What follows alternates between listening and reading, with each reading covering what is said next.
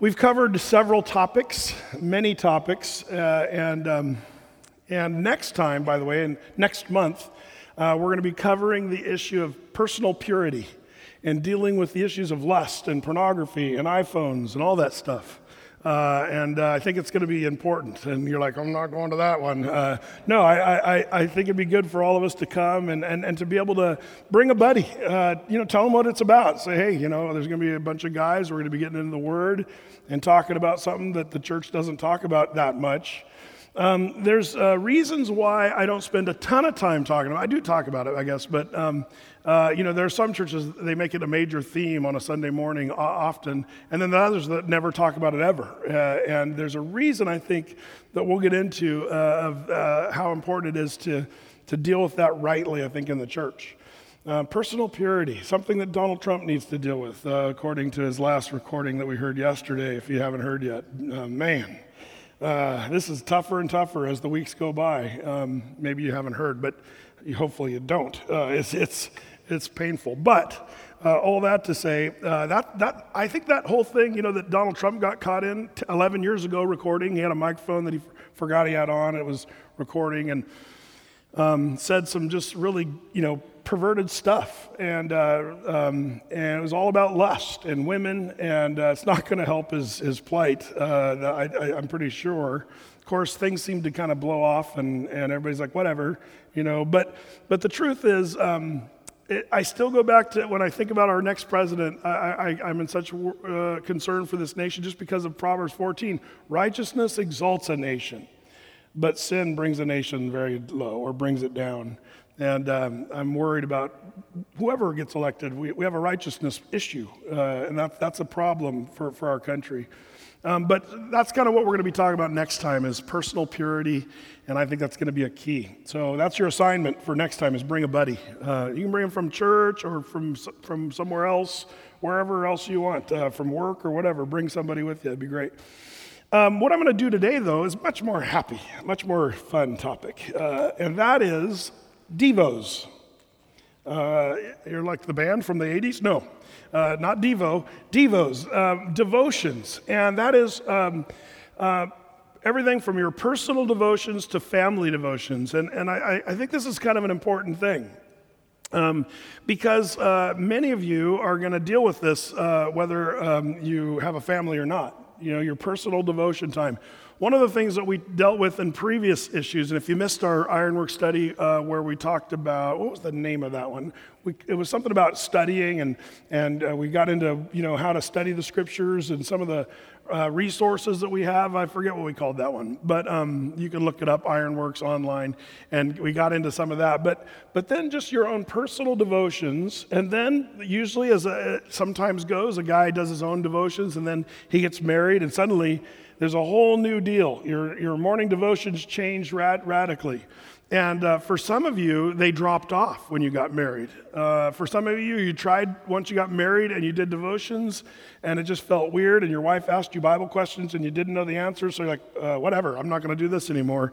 I know that's been a challenge for guys. And then once you have kids, you kind of feel that guilt trip. Like, I know I should be doing family devotions, but man, I fail at it and I struggle with it. Let me ask, how many guys are single? Raise your hands. Okay. How many of you guys, it's like almost all the singles, what are you guys doing? You're on the wrong side. All the single guys are over here. No, I'm just kidding. So the single guys are here, yeah. How many of you guys are newly married within the last, I'm going to say 5 years? Raise your hands. Wow, that's a pretty good crew. How many guys have been married for 10 years or more? 10 years or more? And I should say, what about I missed the group. You guys have been married less than 10 years. Raise your hand. Okay, good. That's helpful. How many of you guys think family devotions is something you probably should do if you're a dad? Yeah, okay, everyone, that's good. How many of you guys find it to be a struggle? Yeah, everybody, that's good. Okay, that's what I thought. And I like the honesty there. Some of you are like, not a struggle at all. I do it very sanctimoniously every day. Well, here's the thing. If you're doing it, great. I'd like to hear from you and what's working for you. But whether it's your own personal devotions, and for you single guys, by the way, I want to just challenge you to take notes here because because should the Lord hook you up someday, this is one of the big challenges once you get married. And when you get in the Word with your wife, there's something huge that happens, and that is, let me ask, we'll see if you guys can answer this one biblically. When you get into the Word with your wife, what does that accomplish in your marriage? Anybody? And I'm talking about a scripture. Bam, there it is. Washing by the water of the Word. It says Christ washes his church in the water of the Word. That's how husbands are supposed to love their wives. And so when a guy says, man, my marriage stinks, I like to ask, well, have you been washing it? Because if you wear the same socks every day and you don't wash them, they're going to stink too, just like your marriage. And the problem is guys don't realize there's a supernatural washing in your marriage when you get into the Word with your wife. So that's something that's important. And personal devotion's kind of easier. When it's just you as a single guy, I think it's easier because, man, you can set your own time. You're not trying to sync it up. You can do it whenever you want to, whenever you need to, however long or short you need to. There's no pressure. It was kind of a funny thing. I'll tell you, when I got married, I had this picture in my mind that, well, I'll just transfer my personal devotions over into my marriage, and Debbie and I will get up every morning early and we'll read the Word together, just like I did as a single guy. Boy, did I have a lot to learn. That didn't work at all. We had different times we'd get up, and we had different times we'd go to work, and it was hard to sync it up. And then I would just want to read the devotions like I normally did, but Debbie'd want to talk about it, like share and stuff like that. I was like, I don't share in my devotions. I read the Bible, and we don't share. We don't talk. But no, don't. And Debbie, I think, was kind of taken back. She was fresh out of Bible school, so she even had some input. I don't want input. La la la la la. It's like I didn't want to hear it, And so it was actually a bit of a struggle for us at first. And then I realized something. In fact, Debbie and I even had the goal to go through the Bible in a year, our first year of marriage. That lasted about a week in our marriage. Now, I'm all for reading through the Bible in a year, and especially as a couple, and Deb and I have done that in times past since then, but I would save that for a later time, maybe in your marriage. I would like to encourage you guys to start simple and easy. If you're not reading the Word with your wife, man, take all the pressure off. In fact, that's kind of one of my main things about family devotions that I want to encourage you guys, is to take some of the pressure off. I think we all agree that devotion time, personally, maritally, but also family, we all agree that it's important and good. But I think that devotions are like a lot of things in our Christian walk, in our Christian life. We've made it bigger than it needs to be. We want it to be somehow where angels sing and the dead are raised and the blind see during our family devotions. And when that doesn't happen, you feel disappointment. You feel like there's a failure that you've not measured up, that your kids are going to grow up, totally tweaked because you didn't do family devotions properly. And there's this weird pressure. And I would like to the first thing I'd like to do on all the devotion stuff is take all the pressure off. Because devotion, the word devotion, it actually is a good word for it because you're devoting time really to the Lord. And it's time to not just read the Word, that's part of it, but to pray, to worship, to spend time with Him, and communing with the Lord. That's what we're called to do. And it should be a get to, not a got to. It'd be just like if you just dutifully said hello to your wife every morning, and you prayed the same prayer and you just kind of went through it because you had to do it. I think your wife would sense that. But if you're doing it because you love her and you want to spend a little time with her and just enjoy each other, then that's the way to go. And I think that's what the Lord wants from us. So this whole dutiful, legalistic family devotion, you got to throw that out the window. In fact, I think it should be something that's more of a get to rather than a got to. And another thing I like to do is remind that you can shorten and make it brief and not be long-winded or long-studied. You can do that in your own time. That's the thing I learned, by the way, with Deb, is I realized my personal devotion needed to stay intact. I needed to still just have my own personal devotion time with the Lord, and so did Debbie. But then we realized that in our marriage, we needed to set aside time for us together to come together in the Word.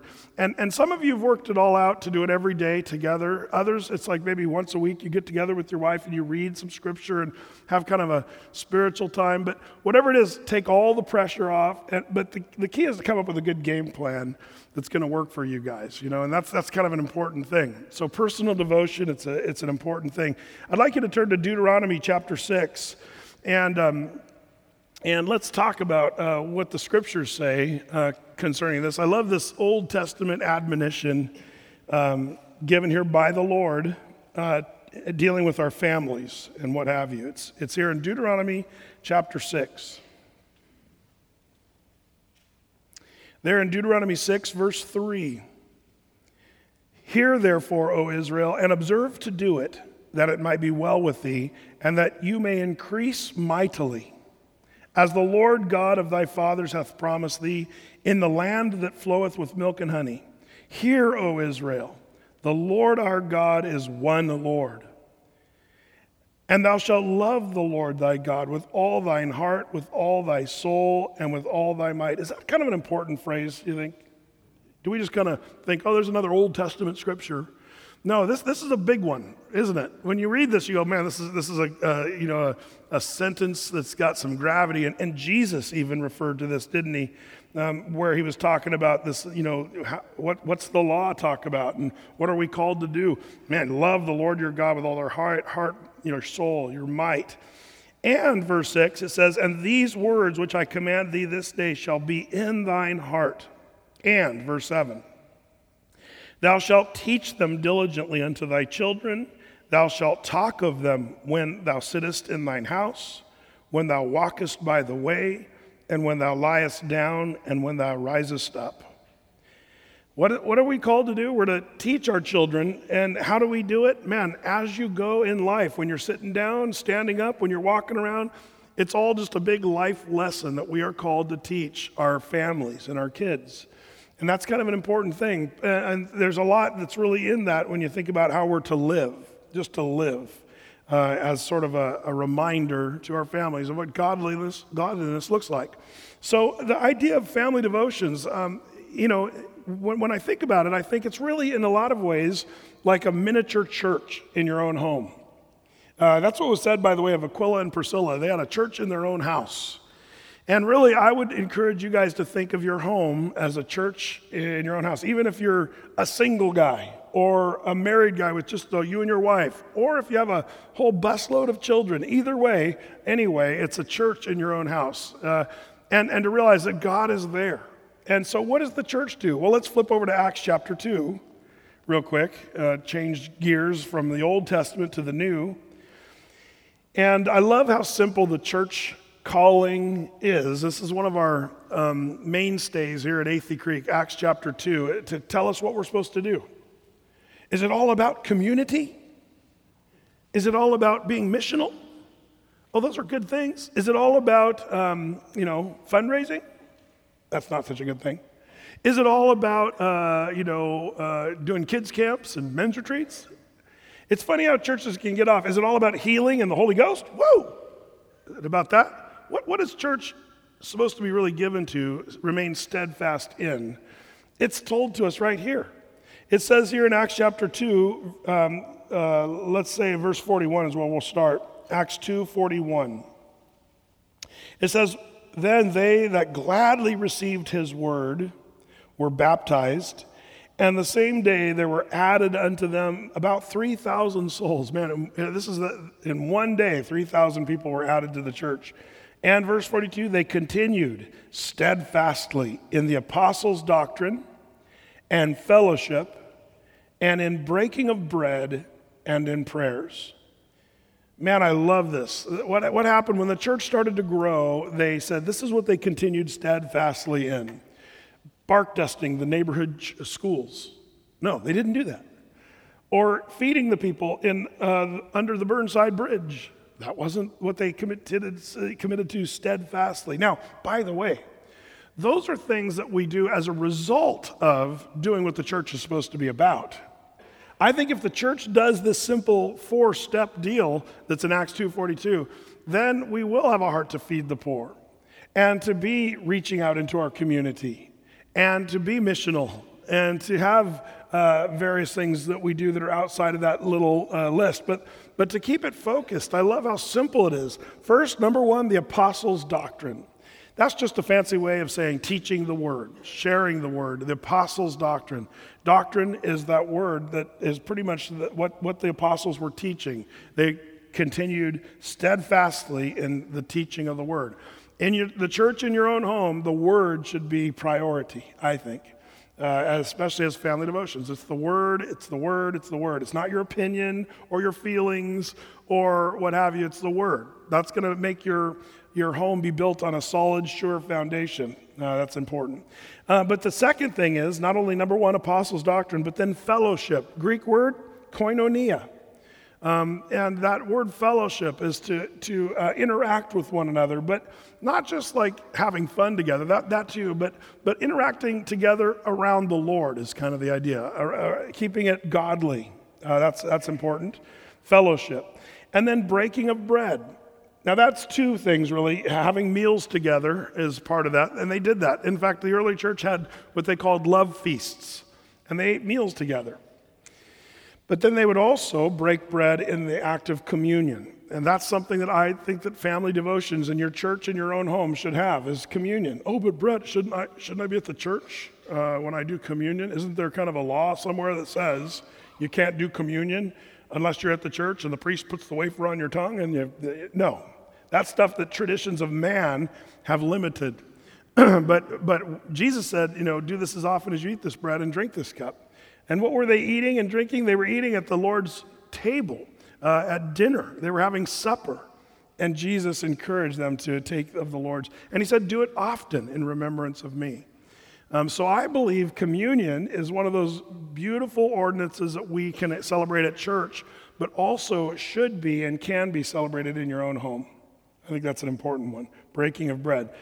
Apostles' doctrine, teaching the word. Fellowship, rich fellowship around the Lord with each other, and breaking of bread, communion. And then fourthly, finally, and in prayers, to just pray. Prayer should be part of your church in your own home. And that's kind of the deal as far as family devotions go. So with all that said, we've got this idea of teaching our children. When you stand up, when you're sitting down, when you're walking around, to teach them and remind them and show them. I love how in Acts chapter 20, when Paul's talking to the elders at the church at Ephesus, he says, we have both showed you and have taught you.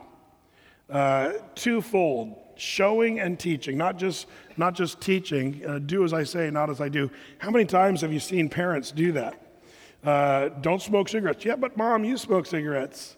Yeah, but just do as I say, not as I do. That's not the way we teach. We show and teach our kids. So if your kids see you praying with your wife, if your kids see you reading your Bible or getting up early and having your own personal devotion time, then they will start to see the importance of that. It's important for us to be the man that we want to see our sons be. Be the Christian that we want to see our daughters grow up to be. There's something that a pastor told me years ago. He said, your kids will only do as well as you're willing to do in your walk with the Lord. And I really found that to be true, by and large.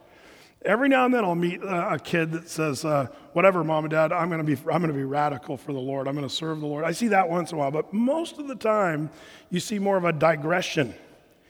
I think that's partially why our culture, our society, our world is in such trouble right now, is because parents have not done the job to keep passing it on, like Deuteronomy 6 gives us as an admonition, to pass it on, to step it up, and to teach and train our kids. Well, be that as it may, family devotions. Now, let me get exceedingly practical with you guys now, okay, as far as family devotions. And I'd like to encourage you guys, if you're not doing it, to start it and maybe take some notes here. I've got a few things here, maybe 5 things or modes of family devotion I want to encourage you to do. And you can pass this on, by the way, to your grandkids and your sons and daughters who are married. Encourage them in this, and maybe even when you go visit. This is something, by the way, my dad would do. When I'd bring my family and my kids were little down to Grandma and Grandpa's house, my dad would just bust out in a little family devotion. And it was just a really rich time. And I remember thinking, this is great. My kids get to see Grandpa Todd sharing the word with them at an early age. So if you're a grandfather, be that grandpa. That's really cool. And your grandkids will love you because you love the Lord, and they'll love to see that in you as a grandpa. I love that my dad still, he doesn't do the family devotion thing, but he'll bring up a topic and we'll just start talking about the scriptures whenever I get my family, even to this day, around. It's a godly conversation, a miniature family devo, if you would. So something to think about. So the first mode I want to talk about is old school family devos. That's number one, old school. And there's nothing bad or wrong with old school, right? But I will tell you that there can be something bad with old school. But let's talk about the good parts first. Old school, what does that mean? That's the guy who just opens the Bible, makes his kids sit down in front of him in a ruly fashion, and just reads 4 chapters of the Bible. Old school family devotions. And there is a place for that. I think that can be a blessing because the word doesn't go out void. The kids are getting the scripture. The only problem with just old school is when you just get into the word, that's a good thing. That's a good thing. But you also have a varying degree of attention spans with your kids, even with your wife. You got to be ready to sort of be flexible. Some of your wives are good for 10 chapters in one sitting. Good for you guys. La-ti-da. But some of your wives are good for maybe 10 verses, and that's all you got. And then she's like, there's things to do. I got, kids' diapers to change. And there's different modes and reasons. One of the best things about being the pastor in your own home, by the way, and that's what you guys are, a church in your own house. Who's the pastor? The dad, the father. One of the things about being the pastor in your own home is to be discerning of who your congregation is and where they're at in their developmental stage, what they can handle. So I've seen guys say, our family shall go through the Bible in 1 year. How old are your kids? 2, 3, and 4. Don't do that. You'll teach your kids that the Bible is boring. See, that's the problem. I've seen kids grow up thinking, oh man, the Bible. Have you ever heard somebody as an adult say the Bible's just boring, full of old stories that don't have any meaning and they're a bunch of ancient? Usually that's the fruit of some dude that when he was a little kid heard some Bible story forced down his throat before he was able to really understand it in a way that was fitting or right. We need to be sensitive to who we're talking with and what age they are and their attention span, how long they've been saved. There's so many variables, and I'll get into that even a little bit as we go. But there's nothing wrong with old school family devotions. I'm not knocking that. But just getting into the Word, reading the Scriptures, there's some good things to that. But I would just say don't go crazy with that one, the old school, and don't go crazy with that. Like I said, if you've got 3-year-olds, you're probably not going to read through several chapters of the Bible, unless your 3-year-old is genius. Make sure it's age appropriate, and there's different capacities and levels. Now, by the way, I love how we can take what we learn and pare it down for different age groups. It's kind of funny because as a senior pastor of a church that I've been here for 20 years doing this, it's really not that different than what I was doing before. You see, before I was teaching a bunch of grade schoolers and high schoolers and college-age kids, but really, teaching the grade school kids, we had a big, huge congregation of first grade through the 6th grade, broad group, by the way. But I would go up there and I wouldn't teach verse by verse, chapter by chapter through the Bible like I do on a Wednesday night here. But when I had those, 500 or whatever kids sitting in the sanctuary and I was teaching them, usually it was bringing it at a level where they could really accept it and receive it. And it was full of stories and fun stuff. And you say, well, Brett, shouldn't you just give them the Word? There's some guys that kind of have that, it's only the Bible that matters. I've heard people say, Brett, you shouldn't tell jokes during services, or you shouldn't use stories. But see, the stories and the illustrations help, especially in a culture that our attention span has shrunk to just seconds now.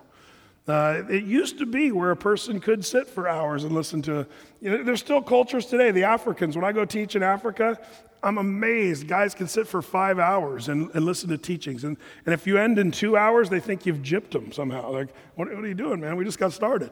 But they're not all tweaked out in their brain because of commercials and fast-paced media and Madison Avenue and all that stuff that's influenced our thinking and our brains.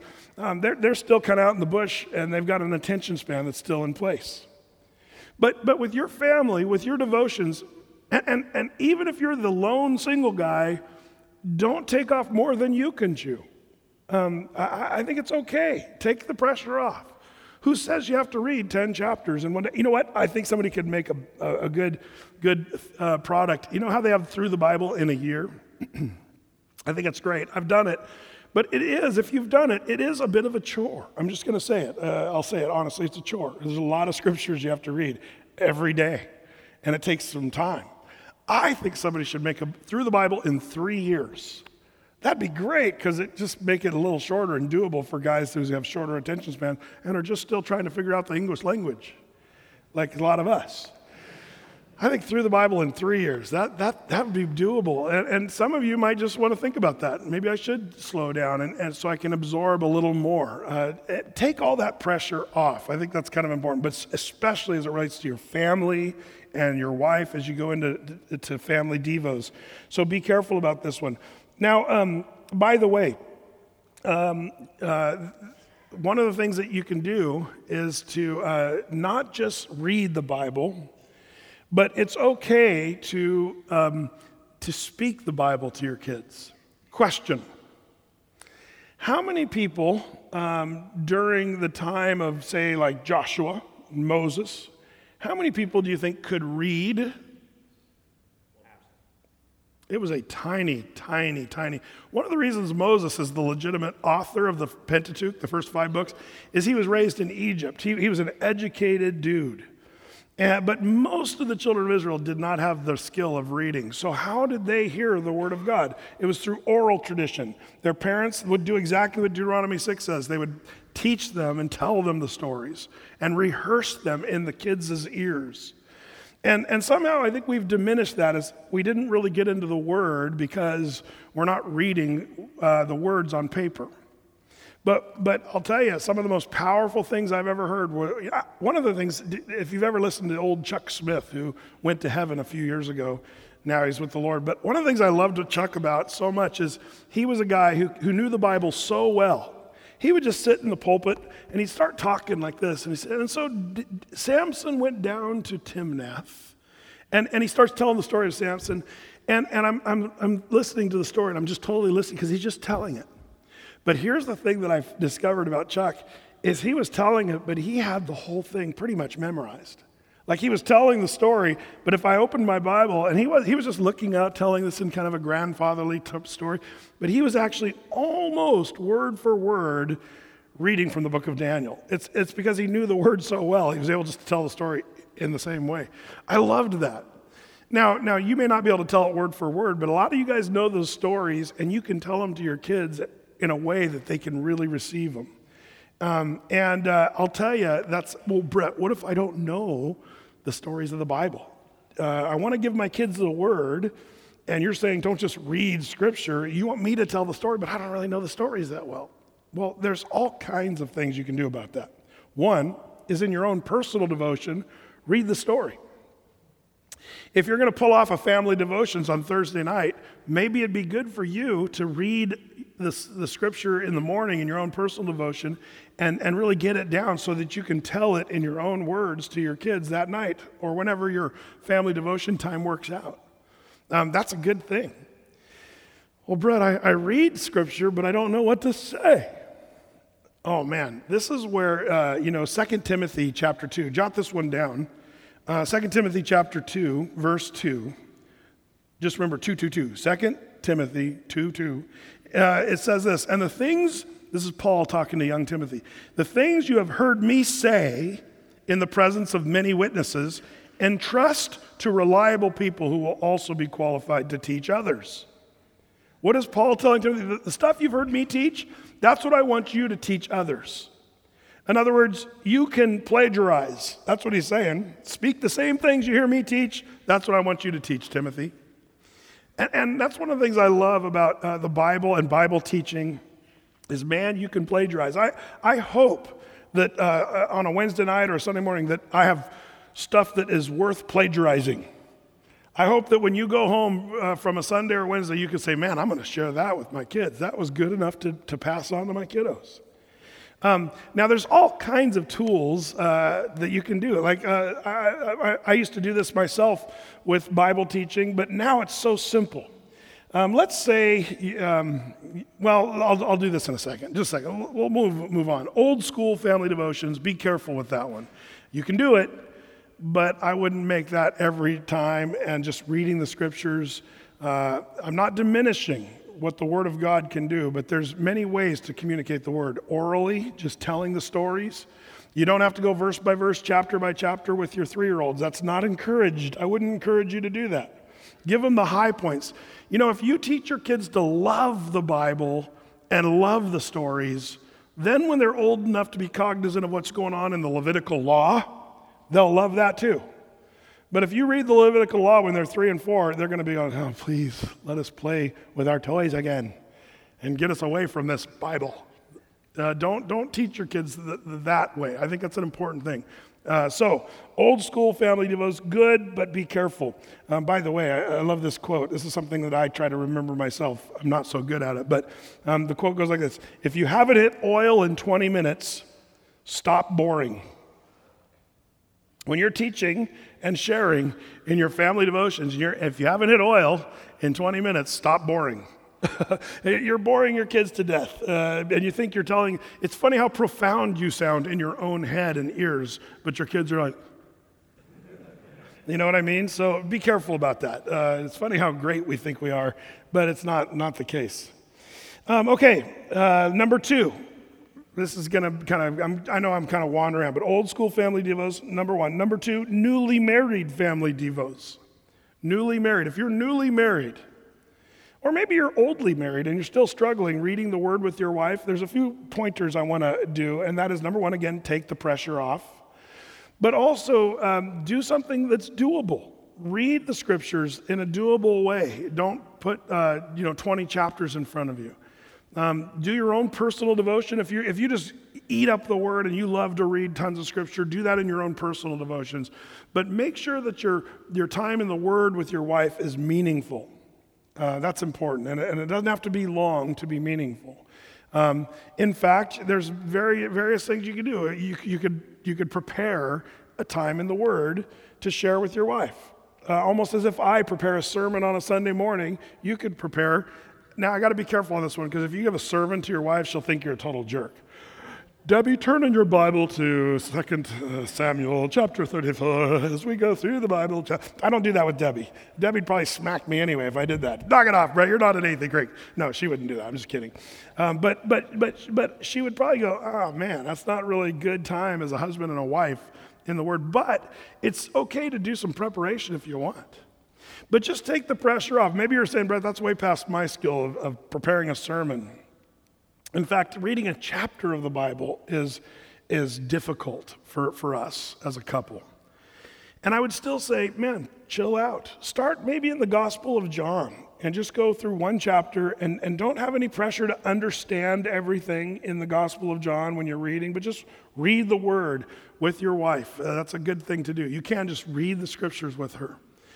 There's other things I've encouraged guys, because there's people that say, Brett, even that's challenging because it raises questions and we don't know really what to do. And, there's many things you can do. I've got a fun devotional that on my iPhone here in my books, and it's called Daily Light. It's an old book. I've actually got the hard copy at home, and I've used it for years, but something about the digital copy is just always easy, accessible. It's called Daily Light.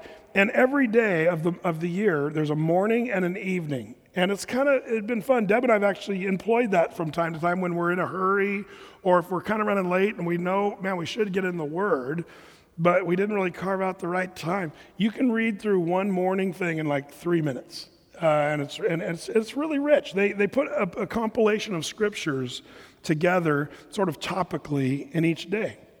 And it's just a cool devotional, daily light. I love it. And it's always encouraging. And that's something that's super simple, but you're getting in the Word with your wife. I'd say, man, if you're doing nothing, minimally do something like that. That's super easy.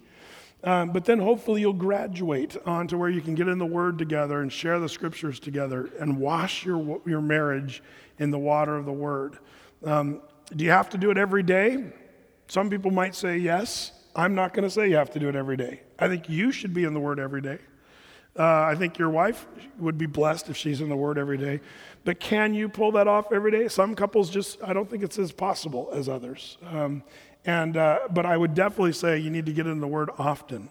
Not to be legalistic about it, but Deb and I, we got so busy and crazy for a while there. We made Thursday nights we called it jokingly, kind of our spiritual night, where Deb and I would just get together when we were first married, and we just spend some substantial time in the Word and in prayer together on Thursday nights. And we didn't book anything on Thursday nights. We didn't plan to go out with people on Thursday nights.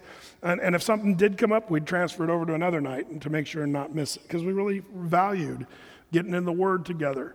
And that was just once a week or more, but minimally we'd get once a week. Take all the pressure off. But if you're not doing anything in the Word with your wife, don't be shocked if your marriage stinks, because the Bible says you wash your marriage in the water of the Word. So another thing about this, by the way, is when I'm preaching up here, I'm the pastor, and my pastoral role is to preach and teach, but also watch and warn the congregation. So I can get a little prickly up here, and people kind of expect that from the pastor. I can say things that are kind of brutal sometimes. But can I just give you this word? Don't be that pastor to your wife. The Lord is, he's the good shepherd. And he says, love your wives as Christ loved the church. He's a shepherd, not a sheepdog, barking at his wife's heels. He's the good shepherd. And make sure that when you share with your wife, you're not telling her what to do and being an overlording, burdening sort of jerk. Don't do that. Be loving, compassionate, kind-hearted, compassionate. That's a key there. Okay, are you guys with me on that? Those of you that tried the other thing, does it work very well? No, it doesn't. So don't do that. Be careful about that one. Okay, number 3 mode of family devotion. So far we've got the old school, just getting into the Word. You got the number 2, newly married family devotions, just you and your wife. But then when the little whippersnappers start coming into the scene, the family devotions change, and they should change pretty radically because you got babies. Do you do family devotions with babies? Yes. I think that's something you should start right out of the womb. In fact, before they're even out of the womb. I believe in prenatal influence. It's funny. I think that babies start to recognize their dad's voice even while they're in the womb. So there you guys are, maybe, as you're just getting ready for bed, there you are, you can talk with each other and share the Word and the Lord with each other. And I think there's just something rich and spiritual about that. By the way, when Deb and I were first pregnant, we were told by our doctor, he said, hey, Debbie was out to here and said, you can interact with your baby. He said, take a flashlight and just put it up against, mom's tummy and then sort of move the flashlight around. And he said, you'll be shocked. And sure enough, we did it. And man, I remember little Brookie was there in the womb, and we'd move the flashlight, and you could feel her little hand pushing against the light, and like it was interactive. We were just like, what? It was crazy, but it was kind of fun. And in the same way, I think we can shine the light of Christ even before they're out of the womb. Just ask J the Bee. John the Baptist, who when he heard of Christ coming, he leapt in his mother's womb. I believe in prenatal influence, prayer, dad's voice, Scripture, and the Word. Right there. Same thing with the baby. The baby could be laying in its crib, and you guys could pray together and share the Word. I just think bringing the Lord in early. And then when they get to that little older, where there's cognitive learning, where you can actually teach, man, start early. I love the families that teach about, Jesus and just how he can be in your heart. And little kids are like, where's Jesus? In my heart. That's tiny little kids can get that. You know what's funny? My sister Jenny, you'd have to know her to really fully comprehend this, but she was legitimately saved, I'm not kidding, at 2 years old. My parents were just blown away at how she could articulate very clearly the gospel message when she was 2.5. And she got saved when she was 2.5. And I remember hearing that thinking, well, whatever. It took me till I was 5. It took me twice as long to be saved. But I didn't even hardly believe that until one time. There's actually a family that I met, Dave Lane. He was this hippie dude that was total lost hippie dude that lived in Southern Oregon, had hair down to his waist, just total, 70s hippie. And but his little daughter was taken to church by some neighbors. And the little daughter was a preschooler at 2.5 years old. Well, the daughter, she accepted the Lord at church, came back home, and at 2.5, shared the gospel with Dave Lane and his wife. At 2.5, told him what the gospel was in her little 2.5-year-old voice, and they burst into tears and knew they needed to be saved, and they were led to Christ by their 2.5-year-old daughter. True story. And then he became a pastor. It's an amazing story. Dave Lane is one of my favorite guys, man. He's just a guy that shines Jesus. But all that to say, it's amazing how much your little kids, I think dads wait too long. I'll start doing family devotions when they are old enough, to have a mind to talk. So when they're 18, we'll start family devotions. Big goof, Dad. You're going to regret that. And by the way, that's one of the biggest things about family devotions I hear from older men is regret. That's the big one. Man, I even have to say, I regret, even though we did family devotions often, I regret not doing it more. It really was, while my kids were living in the house, it was my favorite thing to do more than teaching Sundays or Wednesdays or ministry of any kind. Being able to have my family together, getting in the Word, singing songs and doing family devos, man, I wished I would have done it more. Even Billy Graham, if you hear him, they asked him years ago, what was your biggest regret? Or if you could do something over again. He said, man, I would have spent way more time with my kids and getting in the Word with them, just being with my family. And he was a busy guy doing evangelism. But that's his number one regret in his life. Kind of interesting. Well, all that to say, once the little whippersnappers come, you got to change the family devotions. And this is where I want to encourage you guys on a real practical level. This is where, how many of you guys have preschoolers in your house right now? Raise your hands. Okay, so all you guys, man, be creative. Be creative. Or if you have grandkids that are of preschool age, be creative. Man, I think there's nothing cooler than a grandpa taking the kids out to the garage and doing something in the garage as sort of an object lesson. Or dad, maybe you guys are into power tools and stuff. So I used to do this kind of stuff with my kids. You'd go out and, you could, if you got a few tools that you can use. I remember one time cutting out just a little block of wood, and then you could cut out a shape, whatever you want to do. And maybe you're going to do a lesson on the heart, your heart. And you're like, I remember Pastor Brett talking about how important the heart is as a Christian. So, all right, here we go. And so get some rough sawn wood and just give each of your kids a piece of rough sawn wood. And then you could take them and show them how you can cut with, maybe you got a bandsaw, and you can just cut these little hearts out of the rough sawn wood. And then you got a belt sander or whatever you got, and you start smoothing it out. And see how hard and rough this heart is? We need to soften this down. Then you take them out in the garage, and you're talking over the line. How's it going? The sawdust is flying. The kids are there looking at you do this thing, and just quickly kind of work through. And then you give them all sandpaper. And you start with, the 80 grit or whatever. And you give them the hearts, and for the next week, you tell them, start working on that heart. Let's get that thing smoothed out. And the kids start sanding, and they have to do it out in the garage, not in their bedroom. I had to tell that to Joey, but, they start sanding away. And who can have the smoothest heart by next week? And it was fun. The kids would sand them by the end, man. They had this, it was once a rough sawn piece of wood. Now it's a smooth heart. And it feels nice to the touch, and then we'd finish the heart, or whatever with some kind of finish, and here's the thing: you could say make a whole week lesson about that. Well, that's great, Brett, but what am I supposed to tell them about the heart? Okay, let me give you this is a freebie for you. How many of you guys listen to Athey Creek teachings online once in a while? Oh wow, that's good. It's good to hear. How many of you guys listen to my pastor, John Corson, online once in a while? Fewer still, but you guys should take advantage of that. There's some great Bible teaching. And there's tons of others, Matt Chandler and others. There's some great teachers online. But let me just show you like how easy it is. Okay, let's say you're going to be doing work with a heart with your family. And so you're like, okay, what do I do? So if you got a phone or go online, you just go to Athey Creek's website. And this is really cool. A lot of people don't know it, but at the very top, there's a faint little word there that says search, okay? So you just click the search and then just type in heart, H-E-A, not S-A-R-T. There it is. And you search.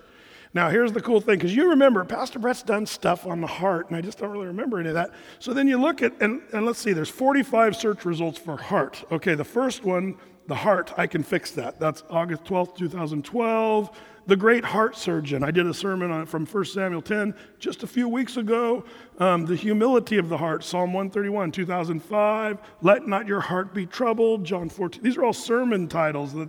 And so you say, okay. The great heart surgeon. Click on that. And then see what's so cool is when you're driving to work, it takes you seconds before you start the engine.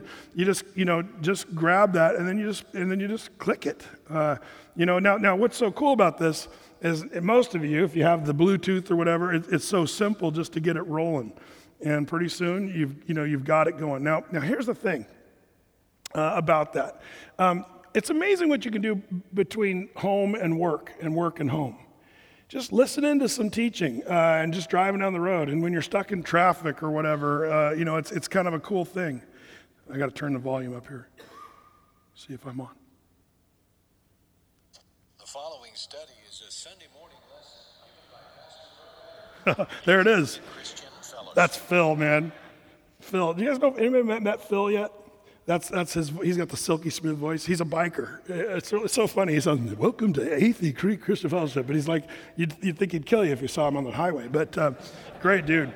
Anyway, you can listen to that teaching. And usually, maybe depending on where you work, maybe 1 or 2 days there and back from work. So you kind of refresh your memory on some scriptures and stuff about what God wants to do with your heart. And remember, we talked about how the Lord wants to change your stony, hard heart into a heart of flesh and make it soft. And remember, we talked about all that stuff? That you'll be reminded about that stuff. So while you're there sanding away on the heart with the kids, you can say, kids, here's what the Bible says about your heart. We can have a really hard heart. And man, it's just a real simple little lesson. You're stealing from me, which is awesome because I stole from somebody else. And there's nothing new under the sun. I hope you know that. And when it comes to scriptures, man, and teaching, do like Paul, 2:2. 2 Timothy 2:2. Just basically says, the things you've heard me teach, that's what I want you guys to teach. And that's what I've done over the years too. Do you see what I'm saying? You put together ideas about how to do family devotions, especially with your little kids, man. I've told you about the walls of Jericho. I got the kids' blocks out and put them up, and the kids built the walls of Jericho. We built Rahab's house, and they marched around in the living room, and then we knocked all the walls down except for Rahab's house. We left that one and had a little scarlet cord coming out the little window there, and we did the whole story and reenacted it. Now, by the way, just don't be stupid, dads. If your kids are 16, 17, don't march around the blocks and do that. The kids will think that's kind of lame. Age appropriate, try to be as age appropriate as you can. You say, Brett, I don't know about all this using illustration stuff. Well, Jesus did that, didn't he? In fact, I'm around Matthew chapter 6. It says, Jesus said this, look at the birds of the air. They do not sow or reap or store away in barns, and yet your heavenly Father feeds them. See how the lilies of the fields grow. They do not labor nor spin. Jesus used examples of things around him and stuff in nature he used. I remember when I'd take Joey out with dirt bikes, we'd ride up into the mountains in southern Oregon. And then we'd, lean the bikes up against a tree and sit on a log and just talk about stuff. And it was a great thing. It's something cool about Dad being with you, dirt bikes, the smell of two-stroke oil. Just a wonderful time for a father and a son. And that's what we did. And those were some of our best times as a father and a son, being able to do that. So just being creative in your family devotions. Don't feel like you have to just read through Scripture, but you can speak it through. Are you guys with me on that? How many of you grandpas do that with your grandkids? Have anybody done that? A few of you? Good, man. I hope you older gentlemen take advantage of being a grandpa and use, because you got a little more time, some of you, especially if you're retired. Use some of that retire time to prepare some really cool stuff for your grandkids or even great-grandchildren. Pretty cool stuff. Well, that's the creative. That's what I'm calling number 3, creative family devotions. I hope we're good at that. That's important. By the way, when I asked, remember last year, I asked if we had any ideas, you could send them in and we'd make a booklet of all the ideas. Do you want to know how many we got? 3? Is that right? 0. Zip. Zilch. Nada. So you're up on your own on that one. I thought maybe we could pool together some great ideas, but hopefully we can do that. Number 4 on the list of things you can do, and this is good for single, married, children, teenagers, whatever, all of the above, spontaneous family devotions. And yes, they count. Because a lot of times, you and I, we measure whether or not we're successful in family devotions on a lot of times whether we've just done them or not. Have I done when was the last time you did family? 6 months ago, or last month, or it's been over a week, or whatever makes you feel guilty because as a dad, you've dropped the ball and you feel like a failure in family devotions. Well, I want to give you some things that'll help alleviate that problem because I think we're too hard on ourselves a lot of times. And when you feel bad about it, then you almost don't want to do it at all because then your kids know you haven't done it, your wife knows you haven't done it, and then just the fact that you want to do it, they're going to be thinking, what a weirdo. He hasn't done it for 6 months. He thinks he can just start up family devotions now. It's funny how our guilt trip pushes us away from what we should be doing anyway. Do you guys know what I'm talking about there? It's kind of a weird human condition. But one of the things I like to remind my wife, Deb, is, hey, we've actually done family devotions like almost every day. And she's like, we have? I thought we only did it last Friday. I said, nope. Do you remember? We did some, and this is number 4, spontaneous family devotions. That is unexpected opportunities to share the word with your family.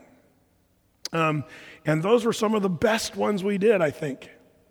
And it wasn't an official family devotion time, but we were able to work in the Word and the Lord, and it became really a rich time for us. And this happened all the way through from Deb and I first being married all the way to the very present day. We have spontaneous family devotions that just burst out. Spontaneous combustion. Have you ever seen that? It's quite a deal. I remember when we were bucking hay once, I threw a bale up on the truck and it just burst into flames.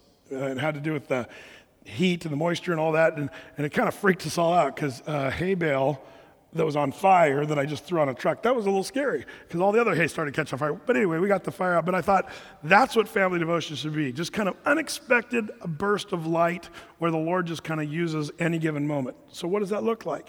Man, it can look like any number of things. I loved the dinner table for these spontaneous times. We'd be sitting around the dinner table, and I would just ask a potent question, or a pregnant question is what I often thought of it. Something that actually made you have to say something that's not just a one-word answer. Because your teenagers, they're good at the one. How are you doing today? Fine. And that's their conversation you had. They're happy time. No, you got to ask the right question for teenagers. You have to say, what was the hardest thing you had to do today? And then you say, but it can't be a subject in math or science or anything like that. What is the hardest thing you had to do today? And tell me about it. Tell us about it, why it was hard and stuff. And so we'd go around the table as we're eating our dinner, and they just tell us the hardest thing. And then Joey would say, well, my hardest thing was when after school I was coming home, and the next door neighbor, John, threatened to whack me over the head with a shovel. That's actually a true thing that happened at one of our family devotion times, spontaneous ones. And I said, well, Joey, let's talk about that. And girls, what do you think? Brooke, Joey, Casey, Deb, what do you think? What's the best way to respond to the neighbor boy wanting to whack you over the head with a shovel? Should you go get a shovel and whack him back? What do you do? And it's funny because you can talk about what, and it's so funny, everybody kind of has their own idea. Well, you should go and get dad, or you should go tell mom, or run for your life, or drop your knees and pray, or what is it? But it's funny how you can have a really legitimate conversation about what we're supposed to do with our enemies and people that threaten us and things we're supposed to be afraid of. There's something really cool about a spontaneous moment of talking, but here's where dads, you got to kind of work at this, is to be ready to share some scripture with the kids. You know, and maybe you have to look it up on your phone real quick and Google, enemies, what to do with your enemies in the Bible, or, where does it say this or that? And sometimes you have to, lean on your wife, even tell your wife, when we have these spontaneous conversations, don't be afraid to jump in with scripture and let mom bring in some good stuff too. I remember sometimes I just hear about something that happened in politics. So like, for example, when my kids got to be teenage years and we could talk about just about anything. This whole thing with Donald Trump and what was exposed yesterday and how horrifyingly obscene it was, that was a great, that kind of thing, that'd be a great, I remember even having the Bill Clinton, Monica Lewinsky discussion with my kids around the dinner table. They were too young for that, but it was in everybody's face when that went down. And so I had to address it as a family. Now, some of you guys are like, man, I don't want to talk about Monica Lewinsky and Bill Clinton with my kids. But see, I saw that as a teaching opportunity and a chance to do a family devotion and talk about what happened there and what marriage is supposed to look like and what unfaithfulness in marriage does to a person. And we were able just to get into some hard topics. It's funny because a lot of dads are freaked out about the birds and the bees conversation. Oh, when do I have to talk about how things work? That's a tough one. In our family, it's funny how it kind of raised its ugly head earlier than Deb and I really wanted to in a lot of ways because of things like that, stuff that boys did at school and things that people talked about at school and stuff.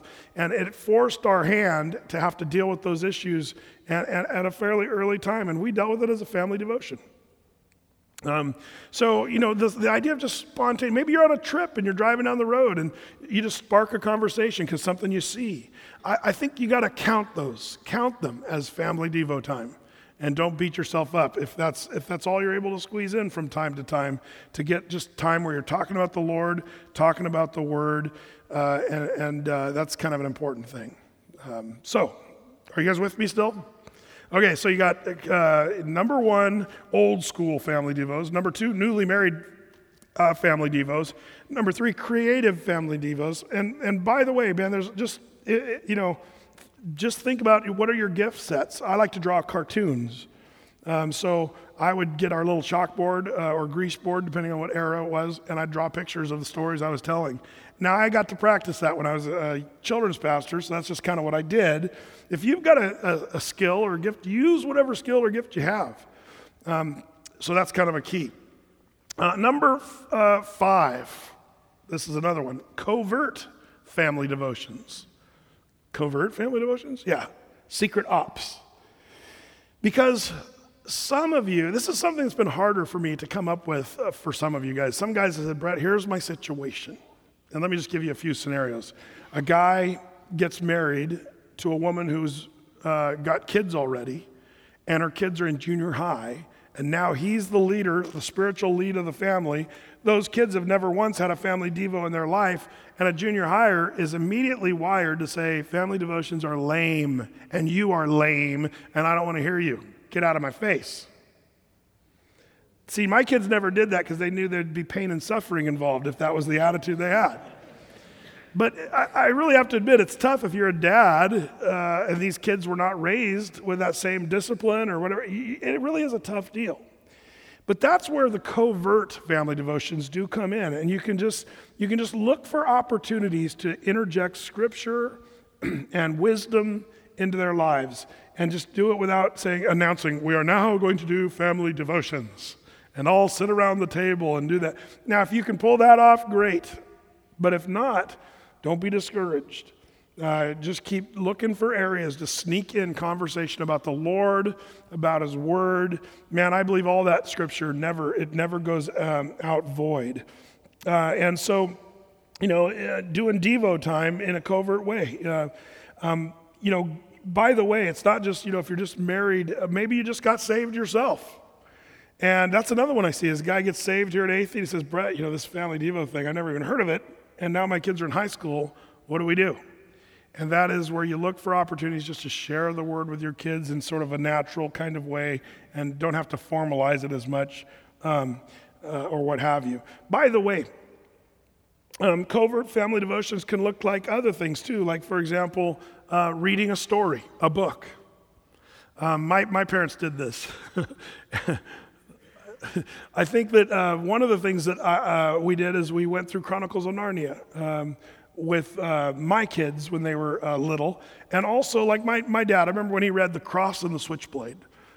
Great story, Nicky Cruz, David Wilkerson, and the gangs of New York and the Mau Maus and this guy. True story. And I remember as a kid just being totally glued to the story. And my dad at dinner time, after dinner, we'd put our forks and plates down and everything. We just kind of, and he'd read, a chapter of The Cross, or God's Smuggler, Brother Andrew, the story of him smuggling Bibles into China, or not China, behind the Iron Curtain, and other missionary stories of China and other stuff like that. I remember Prison to Praise, and just tons of good books and stories that my dad would just read, and they counted as family devotions. Well, Brett, how can the Chronicles of Narnia, The Lion, the Witch, and the Wardrobe be counted as family devotions? Easy. My kids were little when I did that, and I asked them, okay, your assignment, I'm going to read the story. Your assignment is to tell me what the allegory is. That is, what is like this story that is like the Bible and like the gospel, Jesus and us and sin and being saved from our sins. And man, my kids got more than I even saw. They got more than I recognized. As an adult, my kids would say, well, Dad, we see this. I'm like, wow, I can't believe you got that. That's amazing. But it was so cool for my kids to be able to articulate the gospel just as I was reading a story. That's pretty cool. That's a covert family devotion. You're getting the word in by talking about Scripture. Covert ops. It's okay. You can do that. But be that as it may, sneaking in any time you can sneak in Scripture, I would look for that. Now, a couple other things about family devos is if you can bring in praise and worship, do it. I think every guy should at least try to learn maybe the guitar. It's not as hard as you might think. My dad plays the guitar. He doesn't have rhythm, but he taught me most of the chords I know and I used even this morning. My dad taught me those chords on the guitar when I was a little kid. And he'd get out the guitar and just, croak out a song as best he knew how. And, as kids, we didn't care. We were just having fun as a family. I think that you dad, especially if you're a young dad with really young kids, man, your kids will be super forgiving. It's so much fun because they love you. Even if you sound horrible, they still think you're a rock star.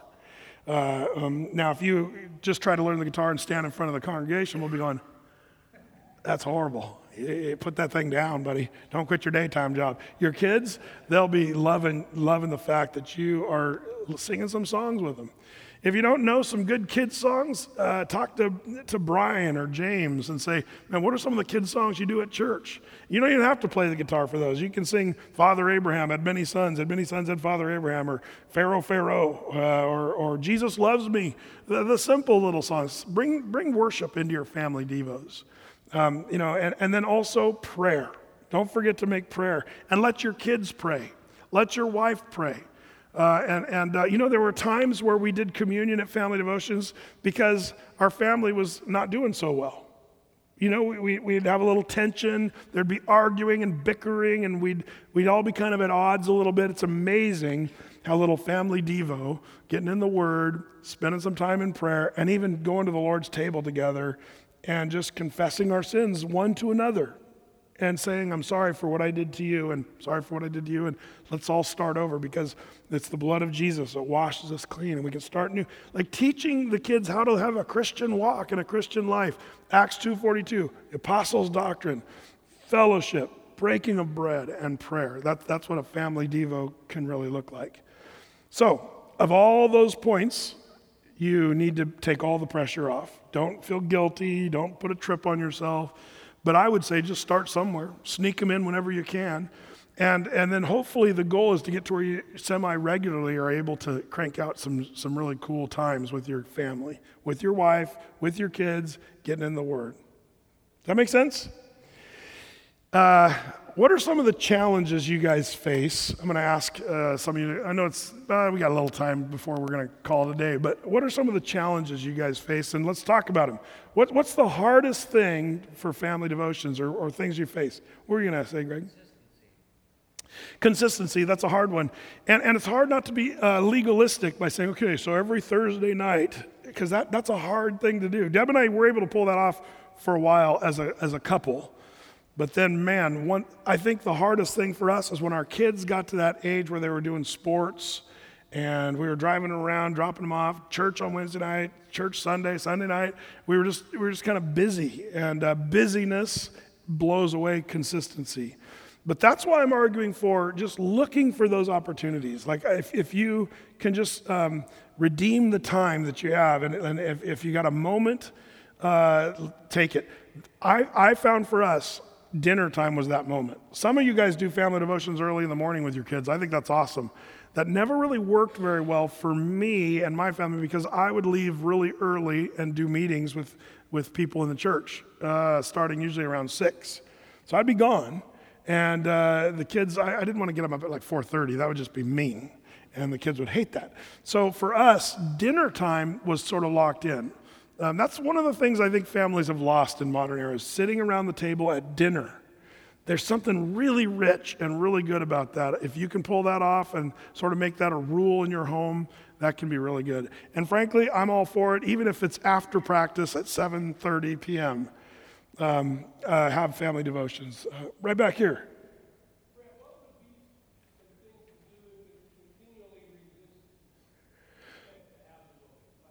Good question. And are you referring maybe to some older age kids like junior high, high school, or just any of them? Yeah. You know what's funny about that thing is I actually tried to pull that off with my own dad, and so did my sisters. And we loved family devotions, but somehow when my dad would break out the family devotion time, I remember me and my sisters copping an attitude, and we'd roll our eyes like this. And there was a couple things my dad did. One is he'd say, "You guys, this is what we do as a family, and you need to get on board." And he'd be really gracious and kind, but remind us not to have a bad attitude. If the bad attitude persisted, he would actually punish us, and he'd make sure we never did that again. Brad, I noticed you're not enjoying family devotions. So what I'd like you to do is we're going to do family devotions, but you remember that tree that the bark beetle killed up in the woods, the one that's dead? I want you to cut that down. I want you to delimit and cut it up and split it into about a cord. It'll be about a cord of wood. And when do you want me to do that, Dad? Right now. Yeah, but it's dark outside. Don't worry, the headlights of the truck, we'll just point them on there. You can do out there. When you get done with that, you can go to bed tonight. He actually did that to me a couple times. And you better believe I never, ever again rolled my eyeballs during family devotions. I was like, this is what Dad, I love family devotions. It's my favorite time. No, but so sometimes that works. When we were littler, if we had a bad attitude when we were littler, he would have spanked us. He would have given us a spanking, told us what was wrong with that. And then he'd lovingly say, now we can start over. But, we need to have a good attitude. And this is work. We're doing good work in the Word of God. And he would just teach us how important it was. And sometimes he'd just discipline us. The guy that has the toughest battle, in my opinion, is the person I was referring to, where he comes in late and you haven't had the time to teach those kids early. That's the hard one. And I'm not sure it's fair to just be brutal and punish that kid who never heard anything about this until they were 16 or 14. And now you're just throwing this family devotion rules on them. The reason I don't think you just make them chop wood or whatever necessarily on that is you have to do what's reasonable. They're starting at a different place than I did as a kid with my dad. So I think to be compassionate, gracious, trying to do what we talked about, being covert and sneak in the word as much as you can. There are times where I think you do just say, this is what we do. There were times where my dad would say, when we were like 16 or 17, he'd say, this is what we do in our house. Brett, you're totally welcome to move out and go wherever you want. But as long as we're here, this is what we're going to do in our house. And you know what? I think my dad was dead serious. It was either get on board with family devos or get out. I think he really meant that. And my mom was always going, oh, Dad, Todd, are you sure we should be doing? Yes, he'd just be very firm about it. And I actually had to pull that a couple times with my kids and say, kids, you're either on board or you're out. It's your choice. And Debbie'd be like, are you serious, Brett? Yes. So that's part of the deal. Is that kind of what you're... what's that? Right. I think that's an important thing to teach our kids, consequences. Yeah. Jason. Like when we're getting ready, something strife will come up, or like a tense situation, and I know it's the enemy. Like he doesn't like that in my family, but like then the rest of the time you feel like you're faking it, and like nobody's really into it. Yeah, I don't know if you guys could hear that, but it's totally true. As soon as you decide to do it, then you're attacked. Like the phone rings, or everybody's got stuff to do, or they got homework that night and they're like really frustrated or freaked out, or there's all. I think we recognize that as the enemy. I think that's the key for us, to recognize that's the enemy. How many of you guys find that like getting out to Wednesday night Bible study, it's like the worst night of the week sometimes. It's like everybody's in a bad mood, everybody's got tons of homework, you got sports, but you're saying, but as for me and my house, we're going to Wednesday night Bible study, but it's just blood and guts. But once your family gets here, and once you actually are at church and doing what you know you're supposed to be doing, it's amazing how it just is right, and you feel good, and you're glad you came, and the kids' homework thing works out. By the way, just as a dad, father, and as a children's pastor who's watched hundreds and hundreds of kids grow up and attitudes of parents, one of the dumbest things parents do is diminish the value of a Wednesday night Bible study. I'm just being honest. You think, Brett, you're just trying to get people to Wednesday night. No. I'm just saying that, people put sports over Wednesday night. People put homework over Wednesday night. It's amazing how my kids never missed Wednesday nights. They played sports. They had to miss Wednesday practices sometimes or be taken out early. The coaches didn't like it. Tough bananas. That's what I told them. Tough bananas. Junior is going to play on your team or he's not. It's up to you. But he's coming to church on Wednesday night. And then also,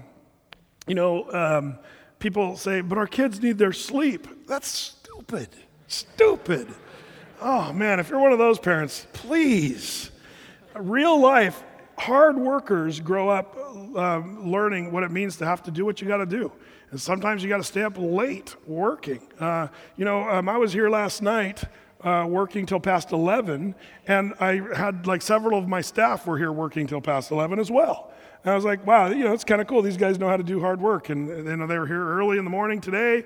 And but that's just life. I hope that we don't teach our kids they need their beauty sleep and go with that big dumb lie. I think you make sure that there's things like Wednesday night and Sunday mornings, there's priorities. And there's certain things that won't trump those things.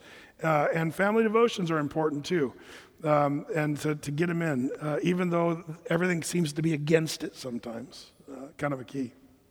I think sometimes with older kids, they're a little tired of being taught, and they feel like they're not heard a lot. So sometimes you can give them the opportunity to lead. So tell, middle school or high school, like this week it's your turn. I love it. Teach the family. Here's, do some work this week and come back to teach us. I love that. Did you guys hear what he said? No? He said, sometimes kids get to an age where they're kind of tired of being taught. And I saw that with my kids, and I did the exact same thing, where you start to give them the responsibility. Say, next time, Joey, you're going to be teaching, or Brooke, you're going to share, or Casey, or even Deb. Sometimes I have Deb share. By the way, when I wasn't home because of work, which was a lot, especially in our younger years when I was at Applegate, Debbie did family devotions. When I wasn't there, she did her version, and it was very different than my version. But I'm so thankful I had a wife who held down the fort when I was gone. And she'd read little children's books with the kids and shared little family devotions and stuff. And it was really cool. Then I'd come home, and the kids enjoyed both of them. It's so funny that if you asked our kids, Debbie's were very nurturing and cuddling and sitting and reading a story and pictures and pages and just, like that. When I got in there, it was like nuts. We'd blow it up, and we'd have a great time and, but my kids valued both of those. So, but having your wife do it, but I really love what's being said here is that give your kids the responsibility to come prepared to share something. How do you teach your kids how to teach? Give them the chance to do it, When I was a kid, I started a program called Kids Teaching Kids at Applegate. And what we did is I'd meet with groups of kids and they would take over the preschool room. And they were all 4th, 5th, and 6th grade kids that would come into preschool rooms, and there was a team. And one of the kids had the art project. One kid had the Bible story that he'd teach. The other kid would have the Bible verse memorization. And each child had a thing. So these 4th, 5th, and 6th graders walked in and taught the 3, 4, and 5-year-olds. And man, it was so cool because those kids came and they delivered. They were really good at teaching other kids. And the little kids, they thought those 4th, 5th, and 6th graders were like the most amazing things they'd ever seen because they were cool and they were just a little bigger than they were. That was cool. So let your kids be a part of something like that. So it's good. Randy? How do you deal with your own inadequacies and feeling worthy enough to teach your kids and your family when they really know your character? Oh, yeah, that's a good one. It's something I deal with every day because those of you guys that know me really well know that I can't teach the whole Bible. If I had to have it all down, if I had to have a whole Bible down and all the attitudes and actions to be right, I couldn't be your pastor. But there's good news. Paul had problems, didn't he? He had issues. He struggled with. Remember, he said, I don't do the things I do want to do, and I do the things I don't want to do. And Paul said, I, Paul, am the chiefest of sinners. And yet Paul was the teacher of the early church, really. So what that means is truth is truth. So just tell the truth. And I think humility goes a long way as well. So when I taught my kids, they'd see me get grouchy. And so I'd admit that to them. Kids, sometimes you see dad get grouchy. That's just not right. And I apologize for being grouchy for sometimes. But the Bible says that we're to be joyful. Rejoice in the Lord always. And again, I say rejoice. I don't have that down, but that's my goal. To be honest with your kids and say, I don't have it all down, but this is what I'm working on. So don't let your own sinful behavior and stuff stop you from doing family devos, or your inadequacy or not knowing the scriptures well enough. By the way, that's one of the reasons Wednesday nights I think are so important. If you go to Wednesday night for any length of time, you're going to really start to get the Bible, at least to where you're not freaked out to share the Bible with your family and your kids. Wednesday night will equip you in time to be able to communicate the word with anybody, I think, in time. So you're not intimidated by your lack of knowledge, and you should not be intimidated by your own sinful condition. Just be humble, admit your problems. You don't have to, by the way, don't get too detailed with your kids. Kids, I really have been struggling with lust. Don't do that. They don't need to know that. And in some ways, your wife doesn't even know that, and we'll talk about that in our next session, about how to deal with all that stuff. Anything else before we pack it up? One more, right there.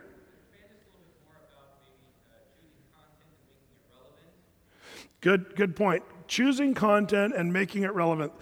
That's something that was hard for me, and I'll tell you why. Because what I do here at church, I don't choose my content, nor do I make it relevant because I go verse by verse through the Bible. I guess I want to bring the hay down from the loft so that we can all say, this is how it applies to our life. That's what I do try to do here. But when you're choosing content for your kids, for me, this is the way I did it. I'm not saying this is the right way, but I would just be observing what are some of the things my kids really need? How can I best equip them for what they're facing right now? And if I notice there's a grouchiness around the house, I might talk about our attitude and look for scriptures and listen to a Bible study online as I'm driving to work about, having a good attitude or being grouchy or any of that stuff. I'll look it up and I'll study that, and then I'll address the issue. I think it's important not to, in your family devotion time, speak to one of your children about a specific issue in front of the whole family. I think that's where you pull them aside and you deal with that issue. It'd be like if I had a problem with one of you guys, and I was really bummed, and I'm just really irritated. Jim just is driving me crazy. He's got that goatee, and look at that guy. And so I preach, goatees are from Satan. And I start teaching that from church, from the front, because I got a problem with Jim's goatee. I see pastors do that. They preach at people from the pulpit with the problems they have. Big goof. Now, by the way, sometimes people think I'm teaching about them because they've got the issue, and I forgot that we talked about it 3 weeks ago or whatever. But I'm not. I don't talk to people in the congregational setting. When you're talking with your kids, You pull Jim aside and say, Jim, your goatee's got to go. No, I'm just kidding. I like your goatee. I like your goatee. But you know what I'm talking about. You pull them aside. But in generalities, when you sense your home kind of needs this, or at school they're getting that or the other. I remember they were doing a whole project at Archer Glen Elementary School when my kids were there on Islam, that most peace-loving religion, Islam. Elementary, right?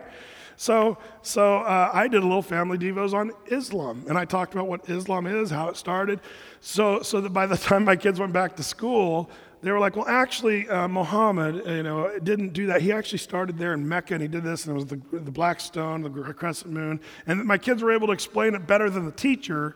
It was kind of cool, I have to admit. I saw that there was a need for my kids to have a little reinforcement in a certain area. So that's how I chose the topics, just trying to sense what my kids needed, and then I would do my own homework to make sure I knew how to share that, and making it relevant by what they're living, stuff like that. So, man, we could talk about this a long time, but the key is to be in the Word with your families and with your wives and with your children. Family devos are huge. Like I said, probably I can echo what Billy said. I wished I would have done it more even than I did. And we did it a lot, but I would have done it a lot more had I a second chance. Now that my kids are all adults, it's kind of crazy. It happens super fast. And your kids will be driving out of the driveway before you know it. So be ready. One more, Kev.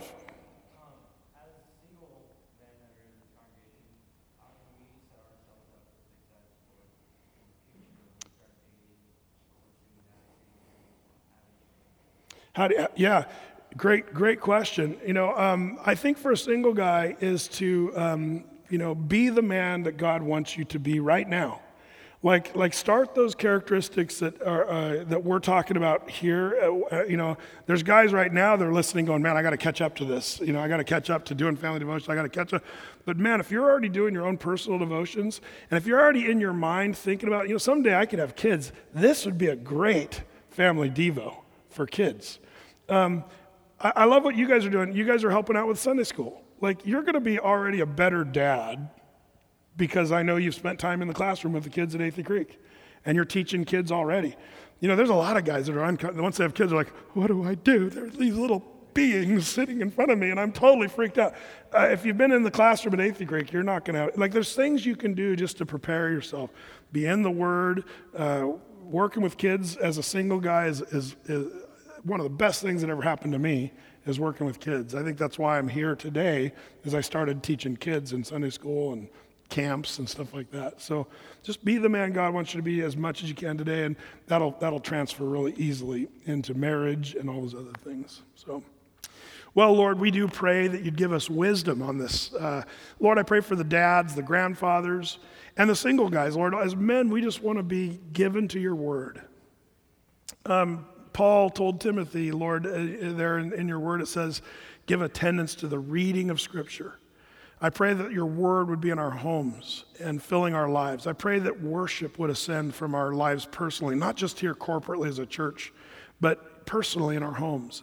I pray that prayer would be given and that we teach our kids by example as we pray with our wives daily in the morning before we leave and pray before we go to bed at night. Lord, I pray for those who've struggled or given up. I pray that they'd take it up again and take all the pressure off and just give it their best shot, Lord. And may grace just fill these challenges we put before us, Lord. I pray that we just be able to make it a get to and not a got to. I pray that for the dads that have middle-aged kids, middle school and high school, who aren't really too excited about family devos, Lord, give them a creativity to be able to interject your word. Give them the boldness and no fear as dads, just to speak the truth in love, but in power, Lord, I pray. So help us, Lord, I pray in this area, and may your word just really be a real part of our families. In Jesus' name we pray. Amen. Amen. Let's stand together.